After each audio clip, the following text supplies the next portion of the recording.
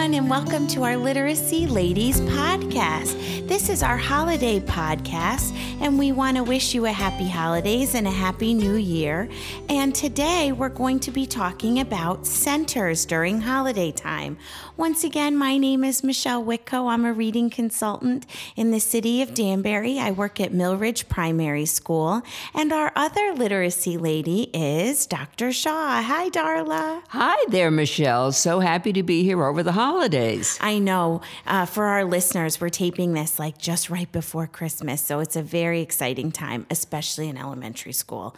And Darla, in our elementary school, we just had a little assembly with singing and some acting out, so we are all pumped up for the holidays. We certainly are.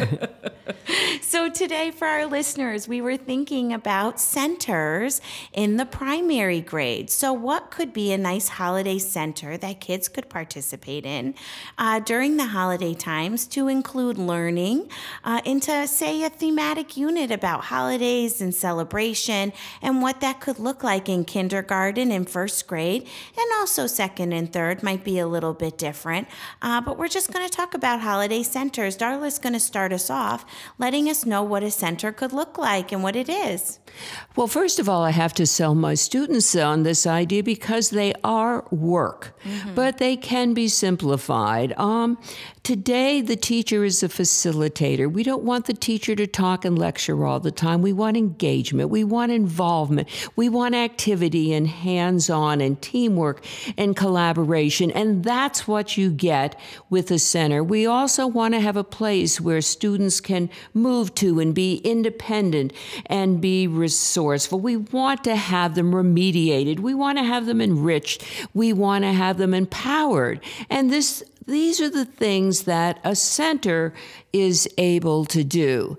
And as Michelle said, it can be very thematic, like the holidays, plants or animals, authors, the weather, current events, or it could be arts and crafts, writing, music, games, technology, or it could be a thematic center with all of those other music, technology, writing, and so on. Some teachers have no centers. Some have one, some have two. I've seen a teacher that taught entirely through centers.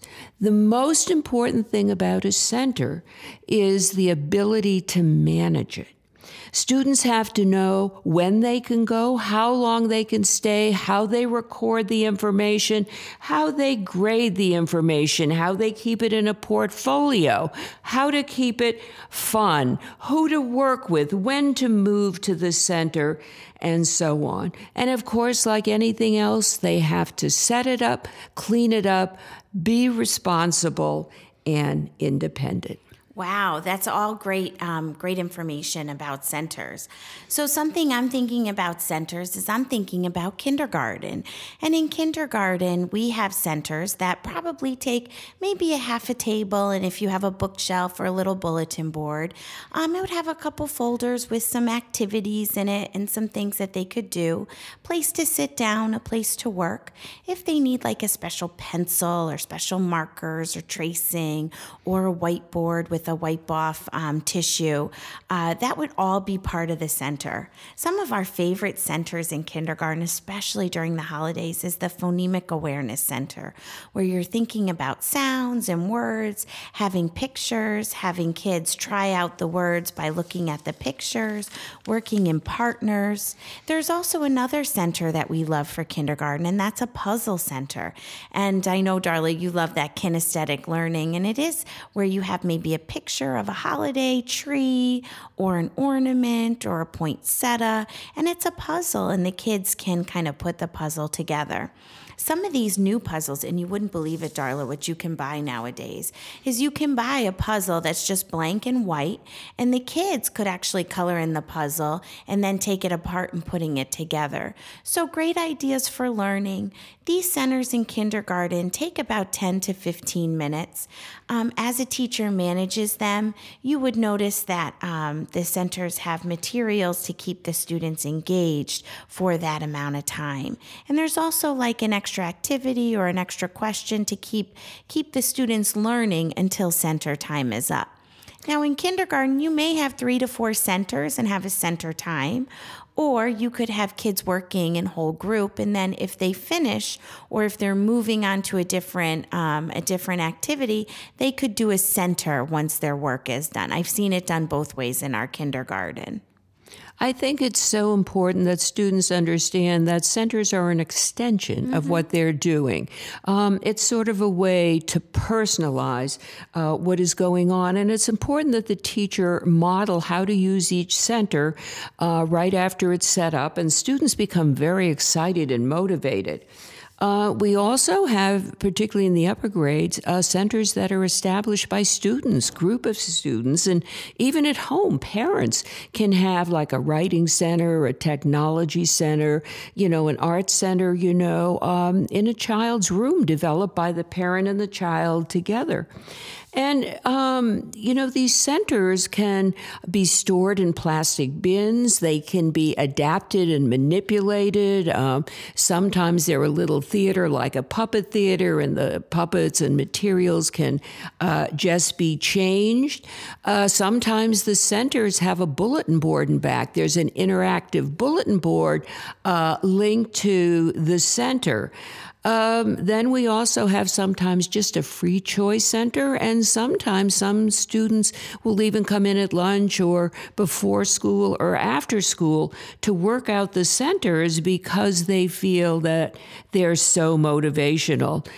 You can also share centers. I mean, a teacher next door may have developed this great center, have used it, asked her if you can share, and share yours with her. But I find that most of the centers I've made are made up of found objects. I take old just worksheets for word work and grammar and so on, and I cut them up and I laminate them and I put them in plastic bags and I get magic markers, and voila, I have a center. No, I like that, Darla. I also liked when you talked about maybe having a drama center, and that could change with your theme. Today, our topic on Literacy Ladies is holiday centers. So we're talking about things you could do during the holidays. But I love that idea, Darla, where it could be a drama center and they could do a holiday reindeer song or a song about snow. And then in the springtime, they do poems. They act it out, doing a drama center. I have to tell you, one of the principal of my school that I work in, her name is Dr. Cronin. Her favorite center for kindergarten and even first grade too would be called Actors Corner. And this would be where the kids get to act out scenes from maybe a book that they read. Speaking of holiday time, say you read the big book, The Gingerbread Baby by Jan Brett, and then you have an Actors Corner where somebody could act like the mother, somebody could act like the gingerbread baby, and all the characters chasing after the gingerbread baby in the story. So an Actors Corner is another holiday center that you could try out. Yes, I just think in conclusion for me, I'd just like to say, give it a try. There's no right and wrong with the center. Just focus on the creativity, the management, and the engagement. Right, and centers will help you and help your students extend their learning, and that's so important. So that's all we have today for our holiday centers. We hope that you have found some ideas for centers. And even if you don't use holiday themes, maybe you could do a spring theme or a back to school theme in September to help you think about centers of how to help your kids extend their learning. That's all from Literacy Ladies. Thanks so much for listening, and we'll see you next time.